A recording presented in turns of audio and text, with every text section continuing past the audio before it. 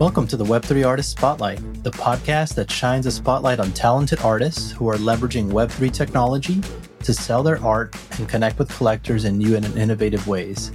Through in-depth interviews, we learn more about the artists behind the art and uncover their unique creative processes, inspirations, passions, and the stories behind their captivating artworks. From seasoned professionals to emerging talents, we bring you a diverse range of voices from the Web3 community, and we delve deeper into how blockchain technology, NFTs, and decentralized platforms are revolutionizing the art industry.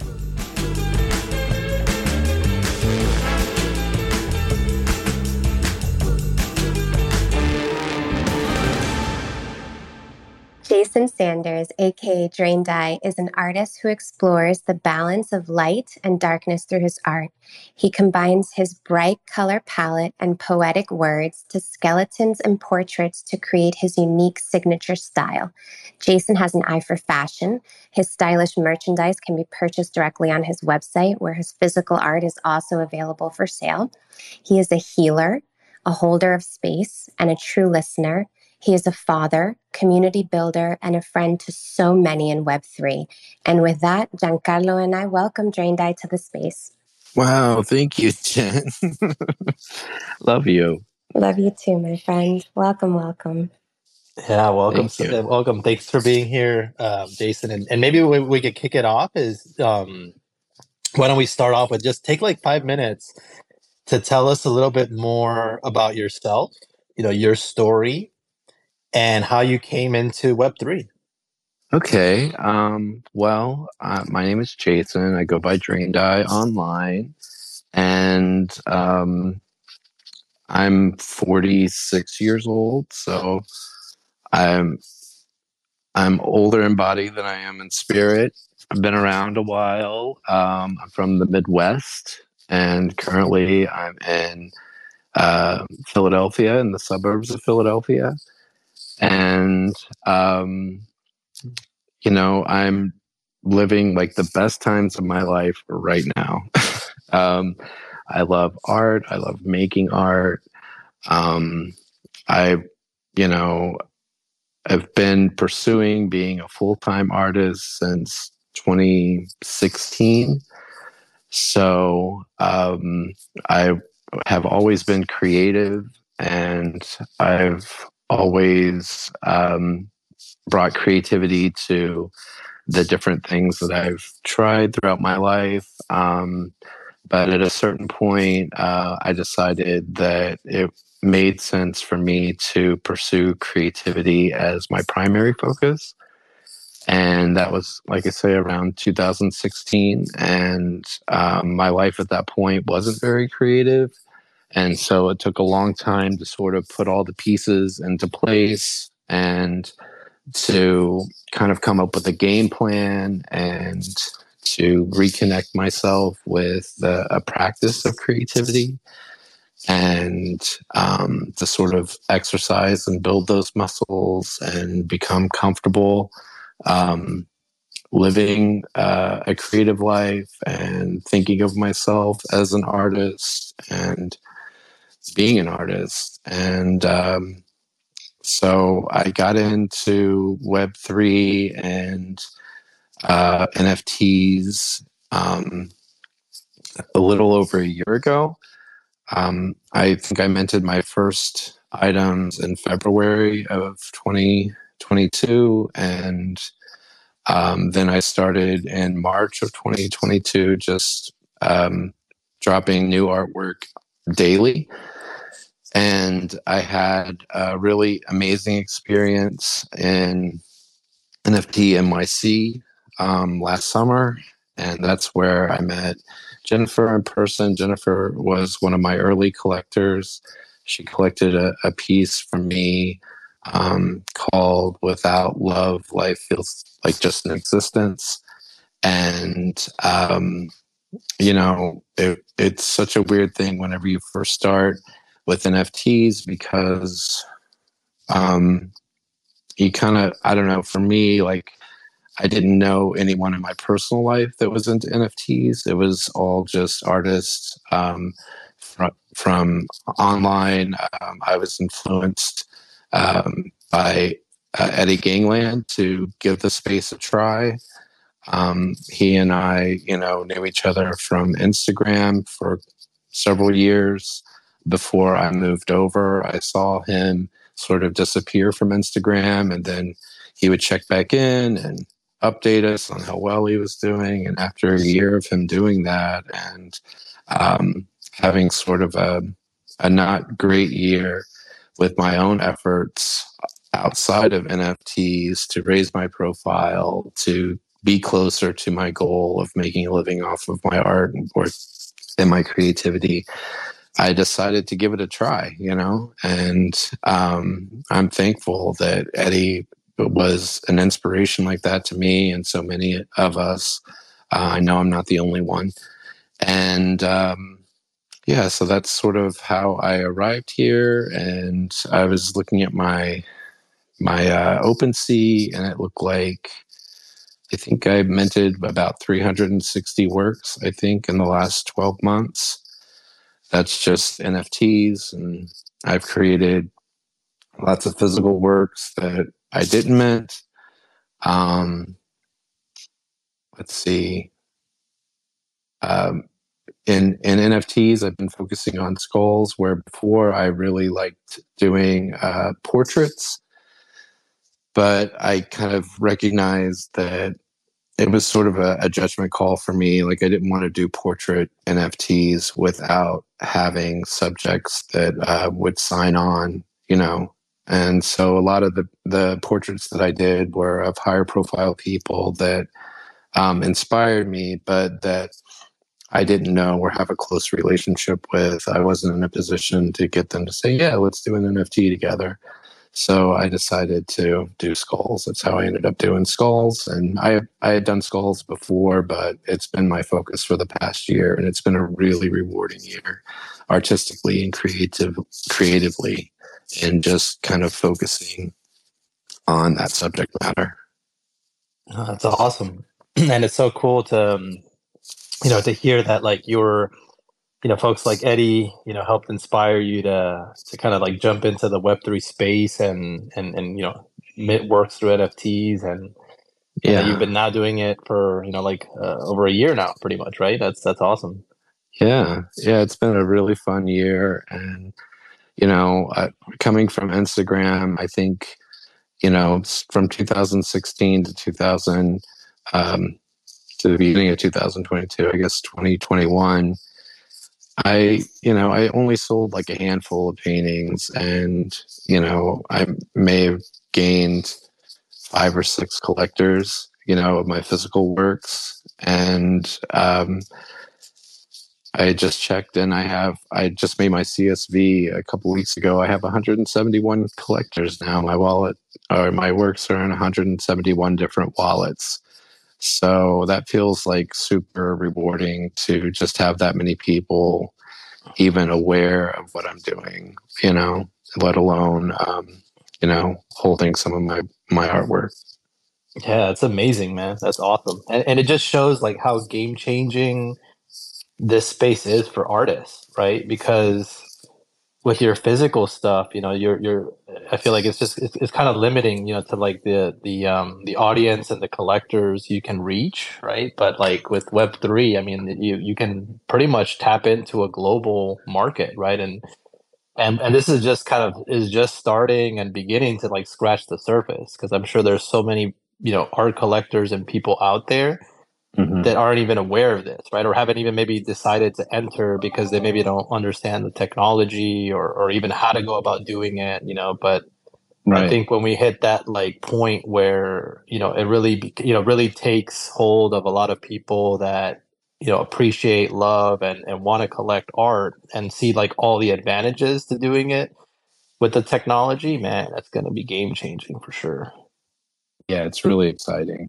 It's really exciting to have a community that is really appreciative of artists and of creativity. And it's weird because it doesn't seem like a huge jump, but I think psychologically there's a big jump between liking an image and being willing to pay for an artwork or wanting to own that and display it, and I think this community sort of, I don't know, it just curates those kinds of people that really appreciate artwork and that really connect with it, and where, especially people who are making artwork based on their own values and trying to connect people around the greater good.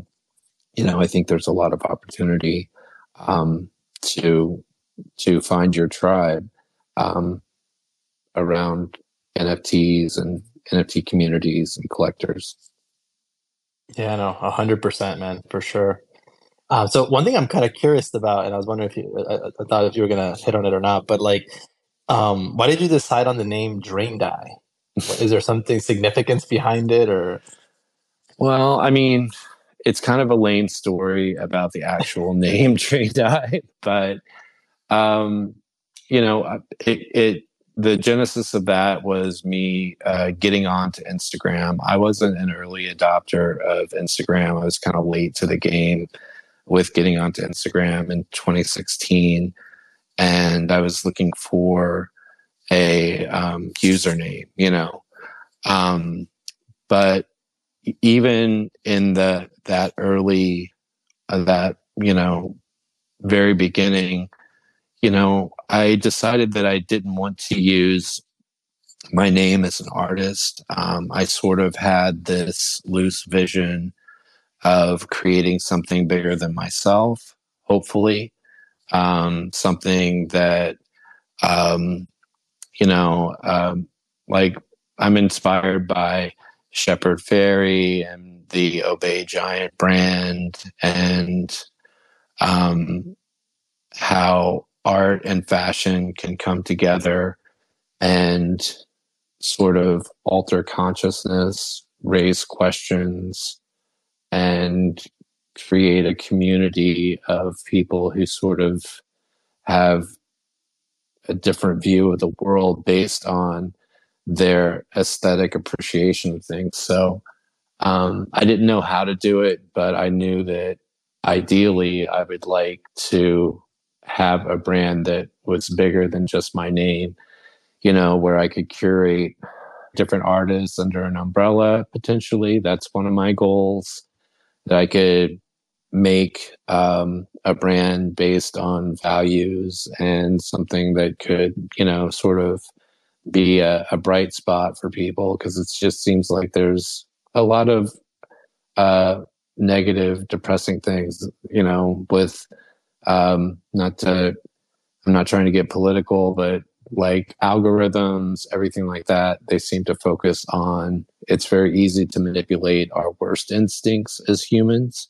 It seems like that's kind of like low-hanging fruit for attention. And I would much rather try to curate things that inspire and put us in touch with our better instincts. And so that's why I was looking for something other than me. So, I mean, the exact story is that I typed in DrainedEye, not. Oh, wait. So thank God that was taken. And I started thinking, I am a very visual person, so I wanted something around eye. And I started thinking about sort of how everything passes through our eyes and how we experience, or at least I say I experience everything very visually. And it's almost like the world is a vortex, my experience of the world is like a vortex of everything around me, gets sucked past my optical nerve and interpreted in that way. So I thought about DrainedEye, and that was open, and I checked, and the website was available, and it was nothing that was taken on, other social media at the time. So I was like, I'm going to take DrainedEye, and so that's how I ended up with that. That's cool, man. That's interesting. It's very funny that you like for DrainedEye first. Yeah, I mean that's like total boomer name. Somebody beat me to that. That's fantastic, man. But no, Yeah. it's cool that that you were thinking kind of bigger than yourself, right? That like you wanted to make it kind of a brand and almost have like a collective of artists that can create stuff under that. And I love what you said about trying to focus and make more of the positivity side of things louder, right? Because I think that's definitely something I've seen a lot, yeah, like with social media and what kind of gets, the most like attention and traction, and a Hmm. lot of times it's really the negative messages, the FUD, like those kind of things that really get pushed more, So I think Right. it's important for us to make the kind of positive side of things louder, right, and try to emphasize that more in our society, right, and than a lot of the things that do get pushed, the negative news and all that. So man, I appreciate that. That's something that you're intentional and mindful about. Yeah, thank you for that. I feel like a lot of people, I'm not the only one. It seems like a lot of people on NFT Twitter have a very similar outlook. And I think that's why so many of us are optimistic about the space and about NFTs and about how artwork can change the world. Yeah, man, 100%. I agree, and that's one thing I love about it. I love like my feeds here, and like a lot of what I see people sharing amazing art, being supportive. Like, I Hmm. mean, I'd rather like tune into this than the news, to be honest. It's Yeah. just, I feel better, like it like lifts up my spirits, and yeah, I mean, that's what I want to be surrounded by, Yep. not some of the stuff we may see or encounter in the news. So that's awesome. And so the next thing I kind of want to ask you as well, and you kind of touched a little bit on it, but was kind of curious if you could talk a little bit more about like what inspires you to create your art and has kind of like influenced your style. And I know a big part of your style and what you do is the skulls as well. So maybe if you could talk a little bit about your inspirations and how your styles evolved. Yeah.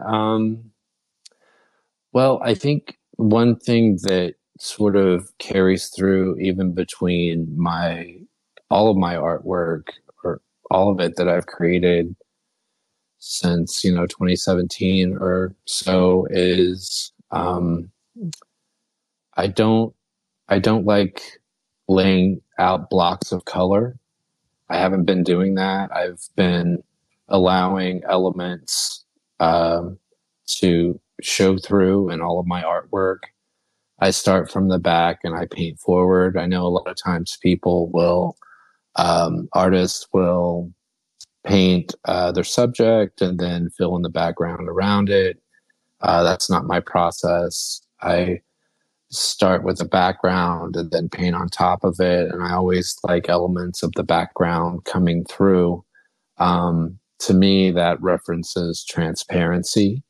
And that's something that's just very important to me is transparency. I don't know if it's because at certain periods of my life, I've felt like not able to read situations. And I've really wished that people would be just more honest about their intentions or I just found myself on the wrong side of situations where I was like, wow, I really was blindsided by that. I didn't see that coming. And I really wish this person would have been more transparent. Um, so that's sort of an idealistic thing that I have is I wish that we could all be more transparent, that we could all be brave enough to um, show the parts of us that, influence our decisions and influence who we are. And even those dark parts, I feel like so many times we have kind of a social pressure to present only the best parts of us, only the brightest and most attractive. And then by default, that means that we have to kind of suppress those areas that are problematic or painful. Maybe those parts of us are based on some past trauma, but in suppressing them, it's like that never really goes away. That sticks with us. And personally, I've seen it, just really kind of just come back in really ugly ways because it was never able to be dealt with. It's by suppressing a part of us, it seems like that never makes it less or never makes it go away. It just kind of festers under the surface, and it can become even harder and harder to deal with as time goes on. And so, yeah, that's an element that is really important to me in my artwork is the transparency. And then with skulls, like it was funny whenever I was doing the skull interview with you, Giancarlo, you were telling me how your kids are really into scary stuff, your wife not so much, that your kids are probably going to think the skull is really cool and your wife may think it's creepy. And I've encountered that a lot where people identify skulls and skeletal elements as closely associated with death. And I totally get that. For me, it doesn't feel that way. It feels like a skull is sort of a physical foundation for us. We all have a skull. It houses our intellect and basically all of us. We are what is inside of our skull. And it's also like a physical legacy. After we're gone, we won't be here, but that skull will be around for a long time. So for me, it's like a foundation. It's like what we're built on. And it represents, there's nothing that is a better shorthand for humanity than human skull. Like that is instantly recognizable as human. And, it takes a trained scientist to look at a skull and see what type of a person that skull came from. Like whenever I look at a skull, I can't tell if that person was Asian or Latino or African American or white. I just see a skull. I just see like, wow, a human. This was a human. So in my mind, the skulls are something that unite us. It's like a commonality that we all have. And then there's also an element, I have an orthopedic condition, a bone condition called multiple hereditary exostoses that me and my children have that, and it creates like bone tumors along growth plates. So I've seen just loads of x-rays, loads of MRI images, skeletal elements, skulls, bones. Those are things that are just kind of top of mind for my experience and my family's experience. So in that way, it feels much more comfortable to me than maybe the average person, Yeah, no, that makes a lot of sense. That like being exposed to it so much, it's you're just very comfortable with it, and I love what you talked about too, because I think it's kind of cool that I mean so many things, but like that when we look at the human skulls, right, like then it's kind of like you said, you can't really distinguish race or other things, right? It's just all just human skulls, right? And it's something that is common to all of us, right? Yeah. So that's pretty cool, kind of way to look at it. And it's interesting also, like in some cultures, it's just thinking about like that movie Coco with the new Right. one, but like those muertos and all that, like they celebrate a lot that of the skulls, and it's a big part of like the art and everything that goes along with the celebration, right? So Yeah. um That's pretty cool. Yeah, thank you. And I love when you talked about the transparency, and when you mentioned like how you create your work, starting out with like the background and then painting forward, and then like introducing the main subject and letting some of the some of the background kind of. And I noticed that when you were creating the skull and the live stream as well, that you kind of started like writing out all the words and all that, and that all created that background and kind of like layered it on top. That's such a cool thing, because you're right, like myself, and I know a lot of other artists really start with the subject and then kind of fill in the background. So I thought that was pretty cool. And what you mentioned also about the thing with like social media, I think that's such an important point. Like, that people a lot of times feel this pressure, right? Or maybe not just pressure, but like this is just people just tend to share the highlight reels and the positives, and they feel like, well, you can only talk about the good stuff, right? And but Right. there's so many things that that are happening in our lives, like difficult things, challenges, trauma, and it's important, I think, sometimes to be able to hear that side of things. That's even why, in our interview, I was like, let me go there. Like I talked about some of the challenges we're having right now with my son and struggles I was having with our daughter. Because that's a big part of my life and challenges that we're going through. I think it's Right. important for people to hear that and know that like not everything is great, and there are hard things and struggles we go through, so that they can know that they're not maybe the only person that's going through. Because you can go on social media and all you see is stuff about people, just being like, on vacation or showing the latest thing that they bought or whatever, and then meanwhile maybe that person's going through like depression or a really hard time, and it can feel very lonely and difficult, to be feeling like you're maybe the only person going through that. So when I Yeah. have encountered people in this space or in other platforms that are vulnerable and brave enough to like share some of those difficult things and challenges, I commend them for that. I appreciate that, because I think it's so important. I think it's important to make people realize that, like, you're not the only one struggling. You're not the only one going through a hard time, and there are other people that you're not alone in it, right? And we all have our own struggles and traumas or things that we're dealing with, and it's important to deal with them. And you mentioned that too, right? That like we can't just bury it all underneath, because that those things are still there, and it's important that we process them, we understand them, and we can try to heal from them as well. So, man, I, Right. I, I appreciate a lot of that, man. It's such an important message, I think, and especially in this day and age where people just have a tendency to, just want to share all the good, but not some of those things as well.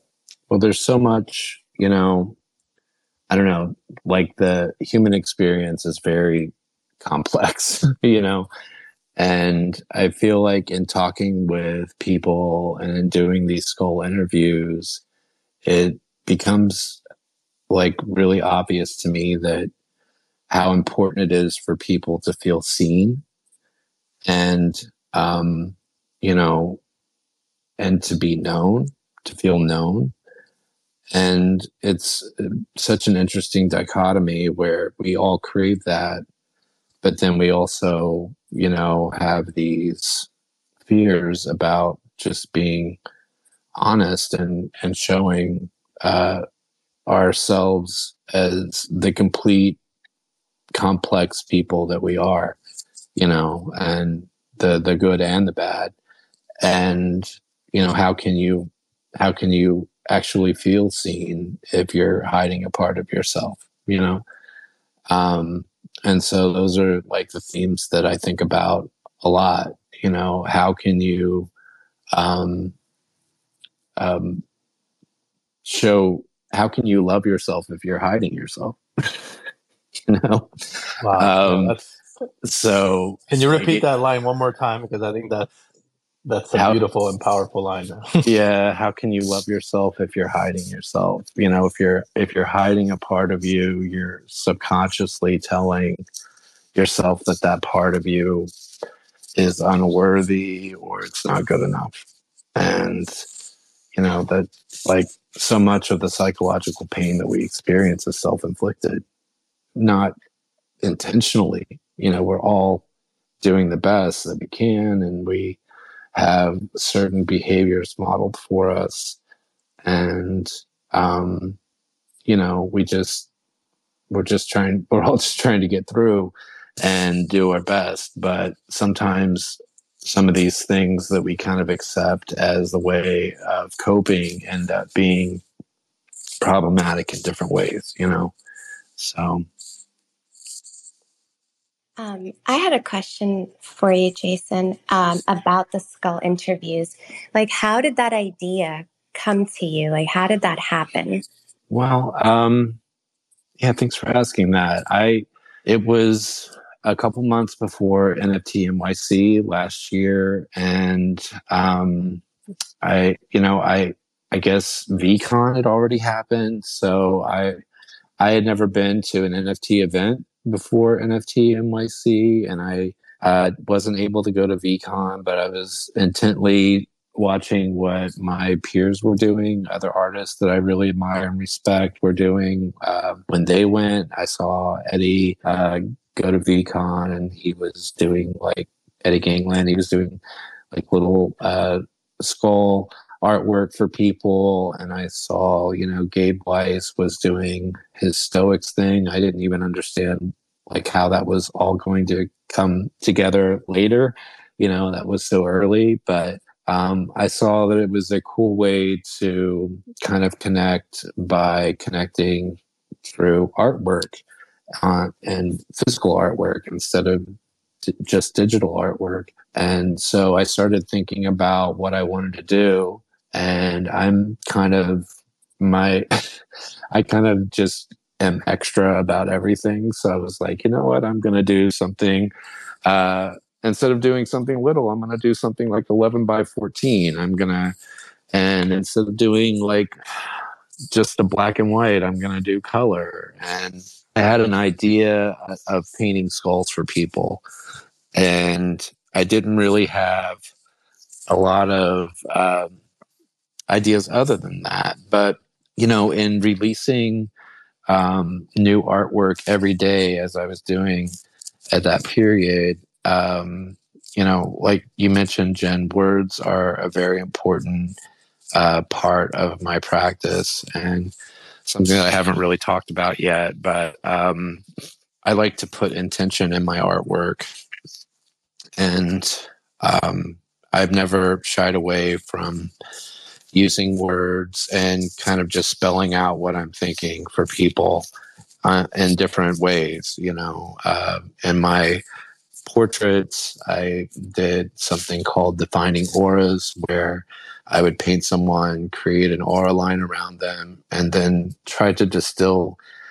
that person down into a word or a short phrase and repeat that phrase in lettering around the aura line. And that was kind of the start of me really using words prominently in my artwork. And as that went on, the words became like a way for me to kind of charge the artwork with intention, with a message. Sometimes they're real obvious, sometimes less so. Like in the case of the skull interviews, like the one I did for Giancarlo right before we came on here that you posted up in the nest. Once you see that skull, you might have to really look at that to figure out all of the words that I used for the background, but they're there and they mean something to me, and I put energy into that. And so I think, somewhere between me deciding to paint skulls at NFT NYC and me releasing new artwork every day, I use some words as backgrounds in some of my art pieces. And I really like the way that felt. And I didn't really associate that with what I was going to do. in advance. But whenever I arrived at NFT NYC, the first event I went to was NFT VIP. And yeah, there was, I don't know, I went with my friend. There was like a champagne and caviar brunch or something up on the 38th floor, and we went up there, and it was sort of like there were less people around, and there was some space for me to set up and start painting, and I decided that I wanted to do my first one there. And so I'm like, my friend Mark the artisan, you should check him out on Instagram. He's an amazing artist. He got me tickets to that event and brought me there and allowed me to stay in his studio for NFT NYC. And he's doing the same thing this year. So give him a follow. But I was like, Mark, I think I want to start painting. How about I paint this first skull for you? And we'll just kind of go from there. And my artistic style on that one was just sort of like a chaotic background. I do that a lot with markers, and I didn't use any words at all in that painting. I just wanted to paint him a skull. And I remember it was, we were up at this rooftop. I don't know if it was rooftop, but it was definitely like an indoor-outdoor bar. And it was just a beautiful day and sunshiny in New York. And the piece was like that. It was like blue shadows and bright orange and yellow highlights. And as I was painting that for him, he was hyping me up to people around me, like, check this out. He's painting me a skull. He'll paint one for you too. And so he got this little line going for me. And the next person that I painted, I wanted to get to know them. So I started just talking to them. And gradually, I wanted to include elements of them in the piece. That was my intention. So the first couple were very loose, maybe one word, or maybe something visual. I remember I did one where the lady was, I would ask people, those first interviews, I would ask them what word resonates with them. So I would do like one word. I remember when my friend Adrienne, we're friends now, she was a stranger then, I asked her that question. She said, connecting. And I was like, well, I didn't have enough space to actually write out connecting across the page. So, and on that one, I drew chain. And it was interesting because she ended up being a jeweler. I didn't know that. And she showed me the chain around her neck that she made. And it looked like the one that I put on the painting. I had a bunch of very sort of spirit-led experiences. But after doing maybe 5 or 6, I sort of started feeling the inspiration, and sometimes I would use words from the conversation that I had with my subject, and then sometimes I would be writing down words and a word would just occur to me, and I would include that. And it was interesting that those words often had significance. And so that over, I don't know, 5 or so, the first 5 or so, it kind of gelled into a formula for how this is supposed to go. And that really hasn't changed. It's the same. And like for Giancarlo, our conversation, if you guys get a chance to watch it, he shared with me a lot about his family and his children and some of the things that they're going through and concerns. And so family was just like very bold in my mind. And then he was also talking about Disney and experiencing things and the experience of being a child, like feeling like a child again with his children. And inner child came to me. So that was the second thing that I put. And then I just used their names because I felt like that, that always kind of binds it together. So I used their names in the piece. And, everyone is different, but that's how that one was. I remember having an experience like the experience that I had last year at NFT NYC, where I knew that I was doing the right thing. It was like the second day. And I had someone sit down. I was sort of at this V Friends breakfast, and I had set up at a table, and several people I had done interviews with. And then I had this lady sit down, and I said what I had kind of gotten used to saying, like, yeah, tell me what's going on in your life. It could be good or bad. I'm just here to hold space. Don't be afraid to go deep with me if you want. Tell me what you're vibing with. And this woman, Kathy, started talking to me about her daughter, Lucy, who was missing. And she wanted me to create a skull for Lucy. And in that moment, that felt so heavy emotionally, because she was telling me, at that point, I didn't know the whole story of Lucy. I didn't know how long she had been missing.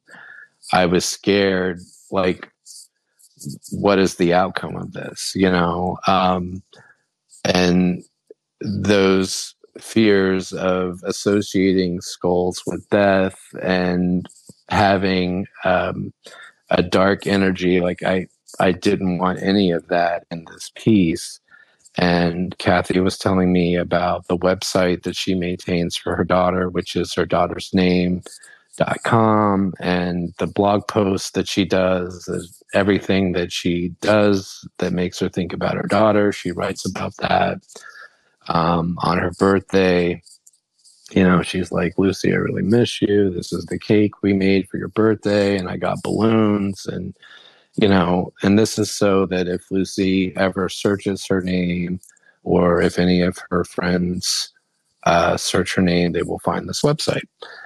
And Kathy's also telling me about all of the intense therapy that she's doing, so that when she reconnects with Lucy, that she will have the strength to carry that relationship, and that Lucy can rely on her, as opposed to them both going through something tumultuous together and there not being an anchor. Like, Kathy is just such a strong, incredible person. And so I start painting this skull, and there's just such an intense emotion. I felt emotionally like one of those meteorologists on the beach in the hurricane. I just felt like everything battering me, and I was sort of crying through the process. And it's weird. Like, I started accidentally writing things upside down. Which just like weird things were happening in the process.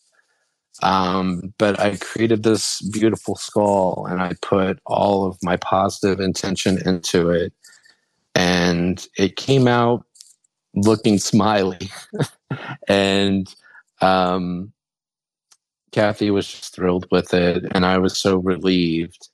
And I felt like in that moment we had really bonded, and that the universe had sent me a message that I was, on the right path, and I was doing things the right way, and I was really called to do this. And so, yeah, at that point I was like, okay, I feel like I've always felt like this is what I'm supposed to do, but like, I feel like I just got that reinforcement, like, yeah, this is what I'm supposed to do. So, I forget the exact question. I feel like I've been talking forever, but it's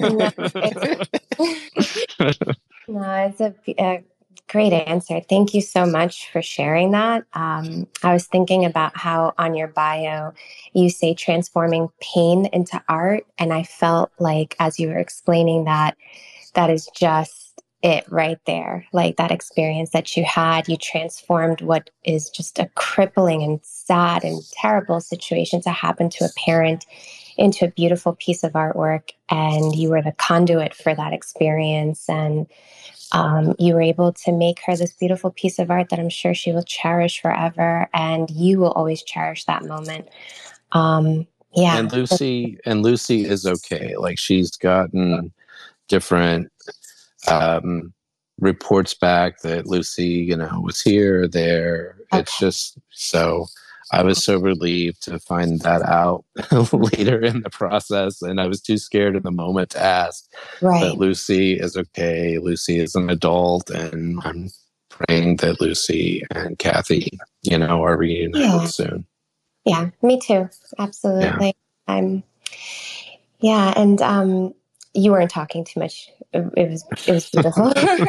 Okay. It was.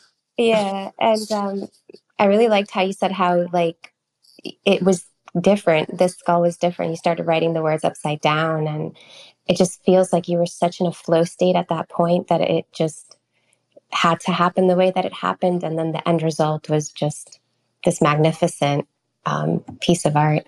I did want to ask you about the art collections. I noticed that you mentioned quite a big number. Can you tell us about all of the NFT collections that are currently available? Where would a collector find them? Just in case anybody's interested in the audience. Yeah.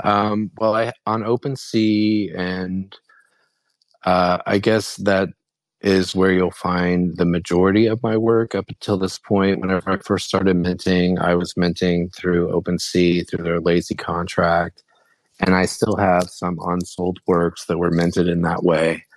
After NFT NYC and at about the 100 mark, I switched over to Manifold. And I've been dropping on Manifold up until recently.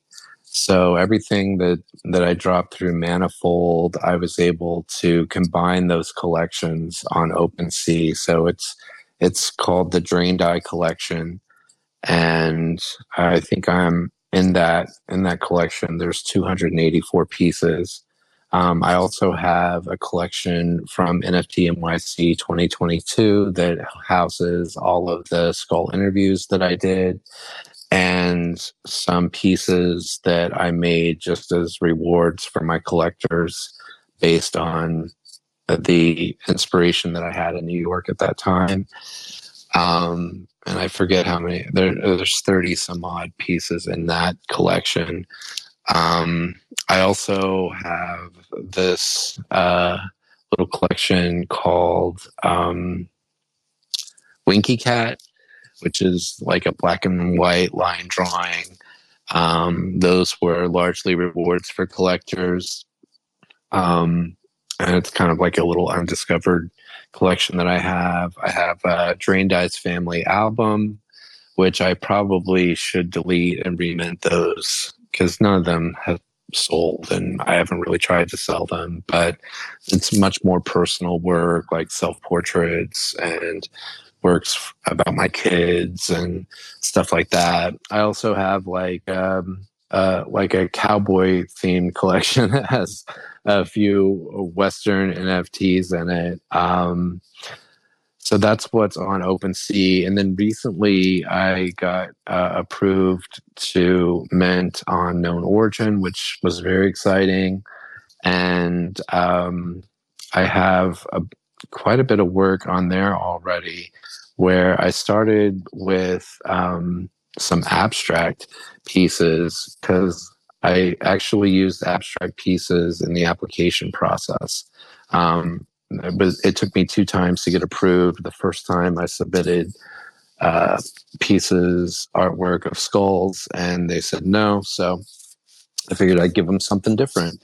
And I submitted abstract pieces and they approved me. So I have abstract pieces on Known Origin. The formula that I have there is I do like 4 black and white abstracts, and then every 5 drops, I do a full color abstract. And my goal, it's very hard being an artist that wants to be like just constantly busy. I'm very driven to be constantly creating work. And I'm sort of conflicted about it because I've gotten different advice from people, and I think the overall space has, changed since the time that I've been in here. And so like on OpenSea, I drop on OpenSea and I don't worry what sells and what doesn't sell. And I just drop and drop and drop. And it's more of like, and I haven't been doing it as much because I also have been doing known origin recently, but those pieces, there's a lot of work that's available. It's also, there's a lot of work that's sold. I've sold 7 ETH in that collection, so it's not just sitting there. But there's, when you factor in the individual pieces that are editions, I think there's like 1,100 pieces in that collection if you count all of the individual editions and stuff like that. So there's work that's available there. But since I have that approach for OpenSea, I decided for known origin to really try to keep the availability limited and make it maybe possibly more desirable for collectors, knowing that it's sold out, that there's not a lot of opportunity to get those pieces. And so, if something doesn't sell in a certain period of time, I usually burn it and go from there. Like the last black and white drop that I did, one of those got placed, but there were 2 more available and they sit for a couple of weeks, so I burned those. So the person that got that individual black and white abstract piece now has a 1-of-1 piece, which is kind of amazing. And the same thing with, let's see, I'm kind of all over the place. I'm sorry. I started out talking talking about like what's where. Also on known origin, I have this. I have a beautiful nude figure, which is hopefully the first in a series. I'm waiting for it to sell before I release any more. But that collection is called Museum. And it's very much like Matisse vibes. Hopefully you can check that out. Whenever I post about it on Twitter, I always post a censored version so that I don't get my account slapped or, end up shadow banned or whatever. And then, let's see, I have this new collection called Skeletal, which is... so far, they're all hand-painted pieces, and instead of just being the skulls, they include more skeletal elements, and they also include the original artwork. So they're 1-of-1s, and it's really fun. I just dropped a new one this morning in advance of the space, and I think you could find that.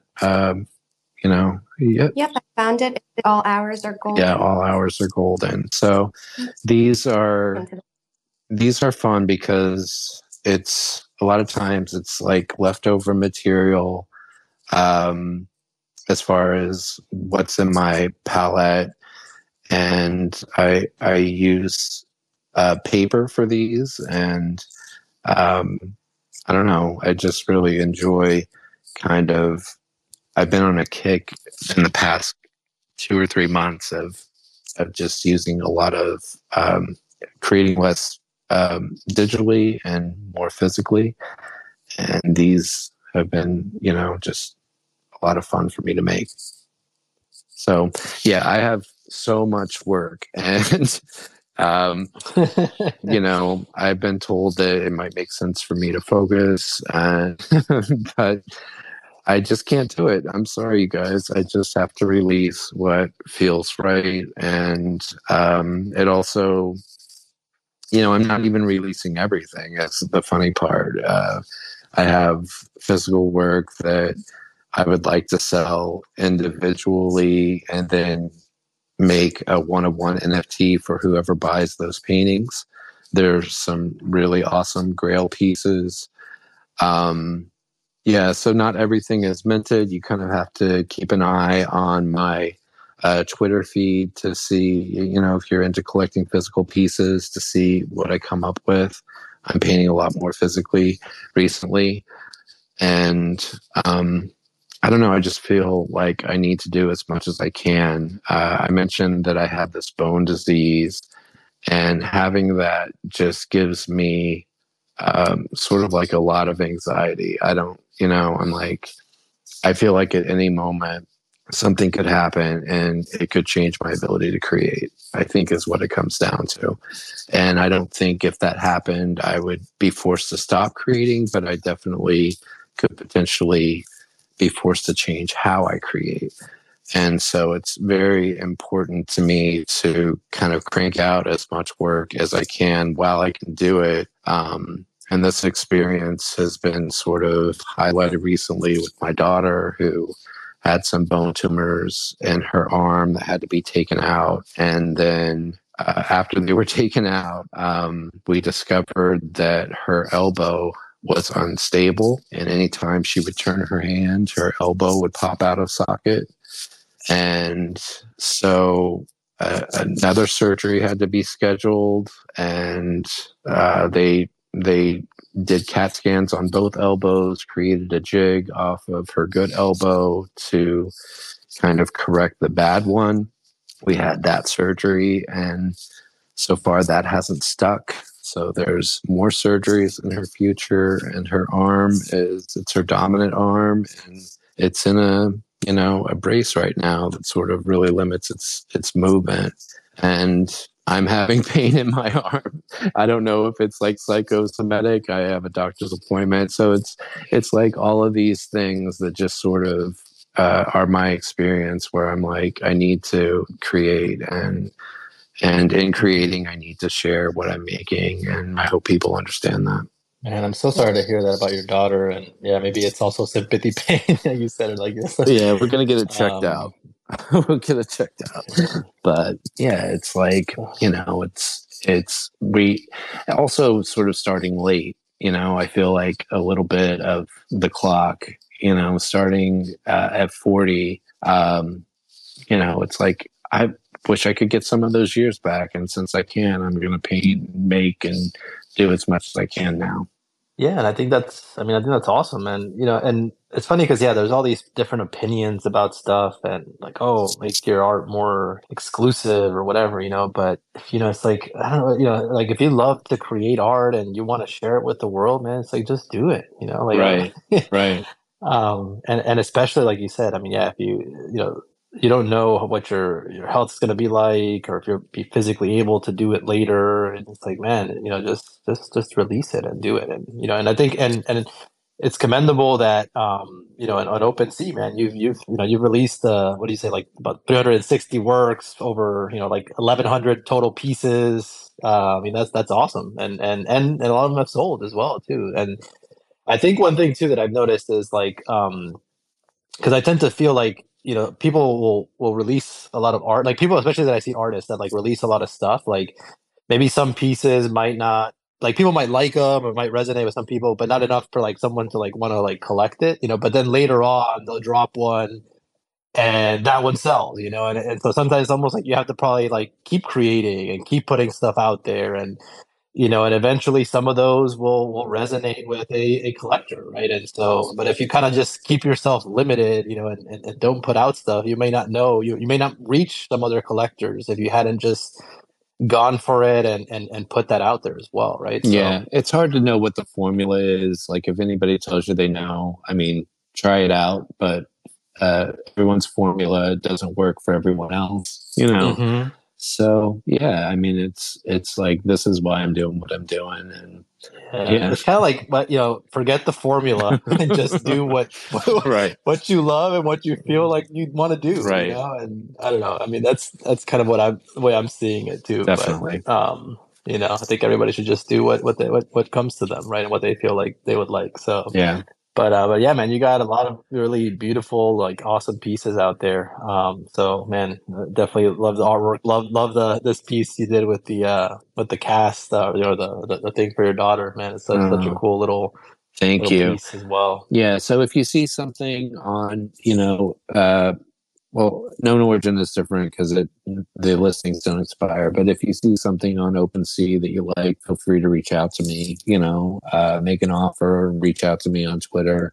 And I would love to talk to you about any of the pieces. Anyone that's listening, live or later in the space. So thanks for allowing me to talk about that. Cool. So I wanted to ask you about something else Mhm. actually, which is this kind of caught my eye a little bit. So in your profile, your Twitter like name, it says DrainedEye jumps Snake River Canyon. And so I was like, what? And so I'm like, I looked it up, and then I saw like some history about Snake River Canyon and like, what is it? Evil Knievel had tried it. And then, what is it? Stuntman Eddie Braun successfully jumped the canyon. So I wondered maybe if you could share a little more context on that. Like, are you planning to follow in the footsteps of Eddie Braun and jump over the canyon, or what's up with that? Metaphorically, yes. Artistically, definitely. Not on a motorcycle or any motorized vehicle, but sometimes I don't know. Like whenever I first had an idea of being a full-time artist, it felt like such a faraway dream. Something that was barely achievable. Like I didn't at that point. Whenever I decided I wanted to do it, I didn't even have like any kind of an idea of how to do it. You know what I mean? It was Mm-hmm. just like a goal. And as time has gone on, especially in this past year, I feel closer than ever. And I feel like that's kind of a metaphor, jumping Snake River Canyon, like an impossible, stunt, but something that can be done, that was done, and it might be a beautiful disaster too, but I'm gonna give it my all. you know At least try and make the yeah, jump and yeah, see what happens, yeah. right? I'm gonna rev it up and go, and it's just sort of a metaphor, something funny, something that I tell myself. Like whenever it seems hard, like those kinds of things are what pop into my head and what I use to kind of motivate myself. Oh, I love that, man. It's such a beautiful metaphor, and like something that seems like so impossible, but yet it's been done. Right. Yeah, that's so cool. Cool way to look at it. So one other thing I was doing as well was kind of went through like some of your Instagram page and looked at some of the artwork and stuff you had shared on there. I noticed that a lot of the videos and things you had on there were set to like hip hop tracks. So I was kind of curious if you could share with us what are some of your top three, favorite hip hop songs. Oh, don't do that to me. So Or just share I a few. have a great ear for bangers, but Uh-huh. I don't know anything about hip hop. Unfortunately, I didn't really come up in hip hop culture and the way that a lot of people have. So I mentioned earlier in the interview, I'm from the Midwest, and the closest we had to hip hop whenever I was coming up was like the R&B stations. It's Mm-hmm. amazing how many R&B songs I know. Um, but as far as like hip hop, um, yeah, I don't know. I'm sorry. I just have a good No, ear it's all for. good, I man. have a good ear for the It's all bangers. good. I mean, the music that I listen to whenever I'm controlling the radio station, I listen to a lot of like indie. rock and like I call it lesbian music. There's something about lesbian music that just really vibes with my soul. But I simultaneously have this streetwear brand, DrainedEye, and I love to dance. And um, so I appreciate hip hop, but I'm not any kind of hip hop head, to be honest. I don't want to front and pretend like I'm something I'm not.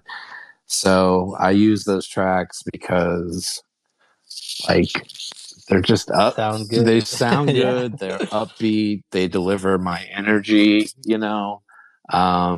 But if I played the songs that I wanted to, I feel like I would be catering to a much older audience that wouldn't like my tracksuits and my hoodies and my t-shirts, you know, with the 80s new wave music and stuff that I would Yeah. pick out. So, yeah.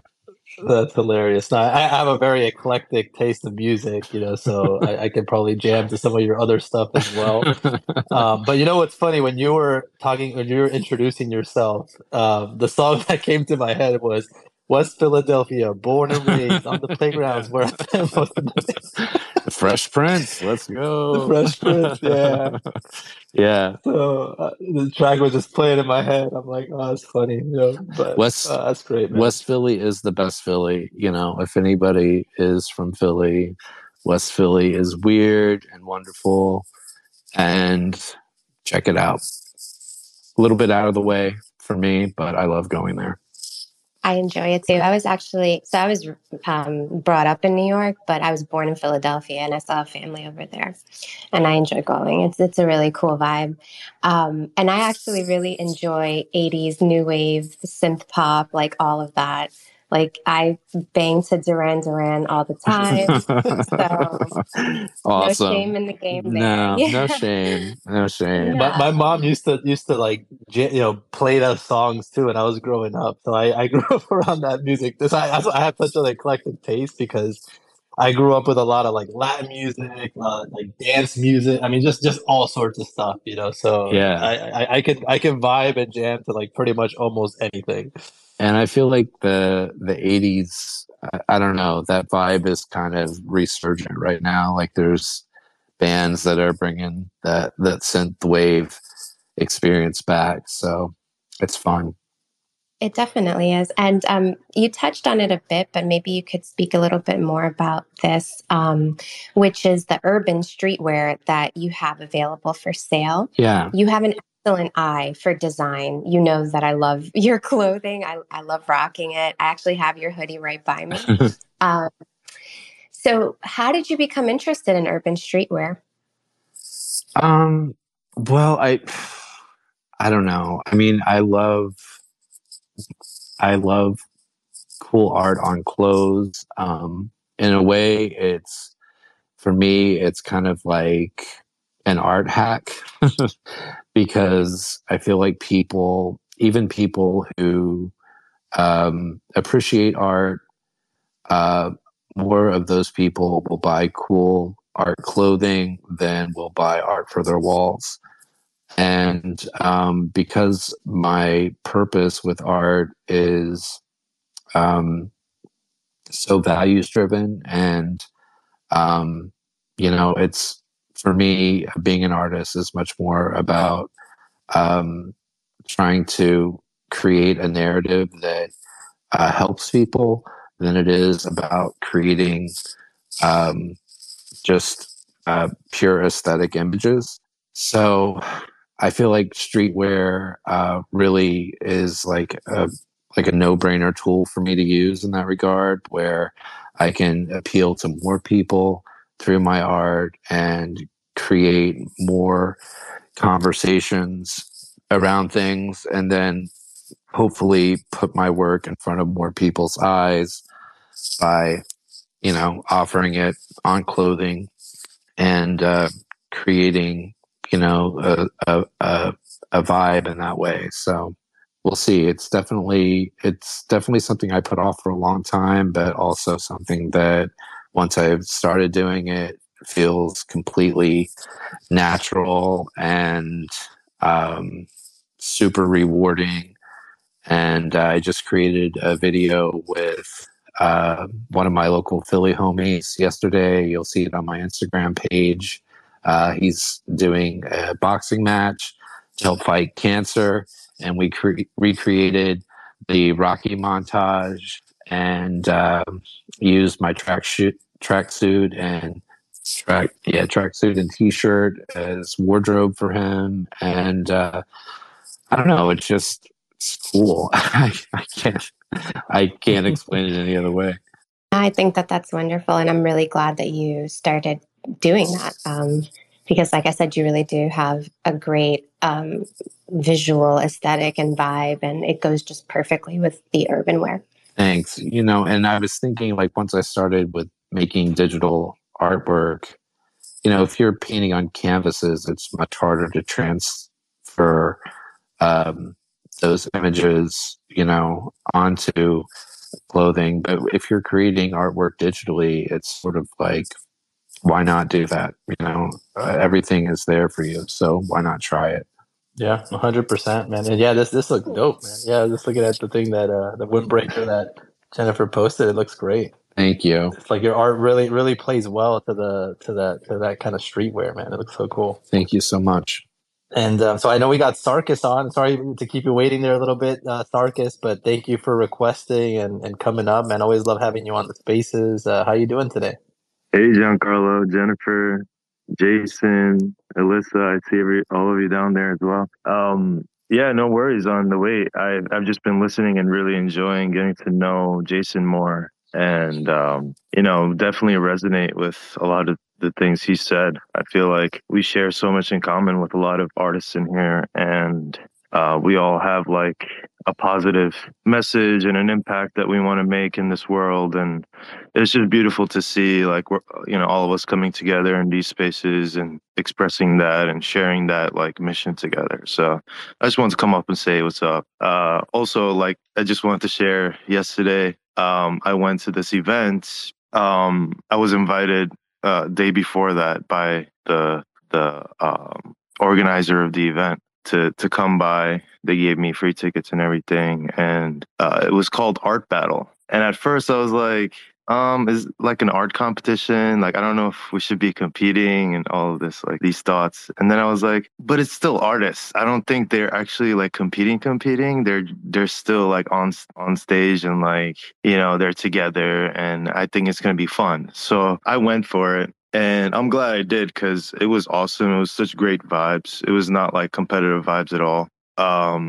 And I connected with a bunch of artists there and the organizer. And I think I'm going to be participating on the next one as well. So I don't know if any of you are in New York. Check out Art Battle. I think April 14th is the next one. I'm going to sign up for it. If you want to sign up for it, you should do that too. It was just really great, like IRL art vibes, and apparently it's been going on for like 20 years. And it's like an underground scene that goes on all over the US. It's not only in New York either. So it's probably happening in your state. And yeah, I just want to share that. I really resonated with one of the artists over there, and as she was painting and dancing and she got into a flow state, I was just like, that's the one. And the cool part is, like, when they're painting, you can just, like, when they're done, you can vote with your phone. And they have like the system where you can vote, and you could also place bids, like an auction, until the end of the event. And I really thought that was just a great concept and great idea. Maybe we can do that in the digital space, in the Web3 space, where we all like paint together and auction out the pieces at the end. And I just thought it was a dope idea. I wanted to share it. Yeah. Oh, that's so cool. That's an awesome thing. And unfortunately, I'm not in New York, but I'm gonna see if there's something down in Florida, something similar like that, because that's a cool idea. And I like your idea about like trying to do that virtually. Like maybe we could do. Where my head's going with this because we've been today just playing around with like this streaming tools, right? That like to do like live streams. Like maybe we could set up like something to do like a live stream. You get like several artists, whoever's interested and wants to do it, and just all create stuff and then mint it. And yeah, I mean, that sounds pretty freaking cool, man. Yeah, I think it would be dope. Honestly, I started doing this like live painting with other artists stuff years ago, like a few years ago when the pandemic started, because I like doing performance like live painting and I couldn't do it outside. So I was just doing it on the internet. I used Instagram Live. I would just paint with another artist, paint together. I showed Jennifer a bunch of them, and yeah, like I made it like a regular thing. So I want to bring those back. I want to collaborate with more artists, DrainedEye, like for sure. Yeah, and I won the auction yesterday for the piece that I really love from that artist. So I'm excited about that. I love collecting art that I really love and resonate with. So yeah. That's so cool. Thanks for coming up, Sarkis. I've been sort of like low key hanging out in your spaces and everything too. And I agree. I feel like we definitely are future friends and be looking forward to getting to know you better as well. For sure. I agree. Likewise. I noticed that the both of you do the third eye in the forehead. I've been thinking about it actually for a few weeks, and I was like, "Wow, look at that! What a similarity!" So Yeah, and it's funny because Sarkis did mention a lot of similarities with DrainedEye's story and art. So that's cool. And I saw you. I did want to mention I saw your the six skull travelers you painted and shared in the comments. I thought that would look pretty cool. And I see the third eye as well. Yeah, we definitely share that, and thank you. I was listening while I was listening to the story of the missing child and painting and crying, and like really connecting with that person. Like I felt that because I always paint and draw everywhere I go, and I connect with people. And the third eye, we share that for a reason. Like we both are in tune with the spirit, and I just think it's just really dope to see other artists, other people who are on the same wavelength. yeah. Thank you, man. I just checked out those skulls. Those are cool. Your skull travelers. Anyway, thank you for having me up. I really appreciate it, and it's always great to see you guys. I have to go. Just want to say bye. Thank you. All right. Thank you, Sarkis. Hopefully we will spend some time in New York in April for NFT NYC. Looking forward to that. For sure. I look forward to it. Look forward to like hanging out with all of you guys. Yeah, thank you so much, Sarkis, for coming up. Appreciate it. Always love hearing from you, and yeah, hopefully get a chance to hang out at some point soon. And yeah, apologies again also to David. Yeah, we've like Jenny mentioned, just had a lot of issues with Twitter, and even our space Wednesday. We couldn't even get our guest speaker up because it just wasn't cooperating. So that's why we're also looking at backup options, to still be able to have the interviews that maybe aren't just dependent on the platform because unfortunately it just isn't always cooperating. But man, it's been an absolute pleasure, having you on here, Jason. Learning a little bit more about your story, your artwork, your style, the beautiful message, that you support around transparency and positivity, man. So it's been really nice talking to you, learning more about you, and also again, thank you so much for the skull interview as well. I just I'm blown away by how beautiful that skull turned out, man. So it's been just absolute pleasure having you here. Yeah, it was so much fun to do that, and it's such an honor to be on here with you and Jen. And thanks for asking me all the deep questions and giving me time to, explore the answers, in a way that I don't think I've done before. So, yeah, I mean, I was talking to my friend Cam before the interview, and it occurred to me that I kind of have like a canned response that I'm used to giving, but that there is a little bit more information. So I was grateful to be able to get into those extra details today and have the time to do that. So thank you so much. Thank you, my friend. Much love. Yeah, much love, man. And thank you to everyone that tuned into the space today. Appreciate all of you here listening. Sarkis, also you for joining and coming up. Bye, everyone. Have a beautiful day. Bye, everyone.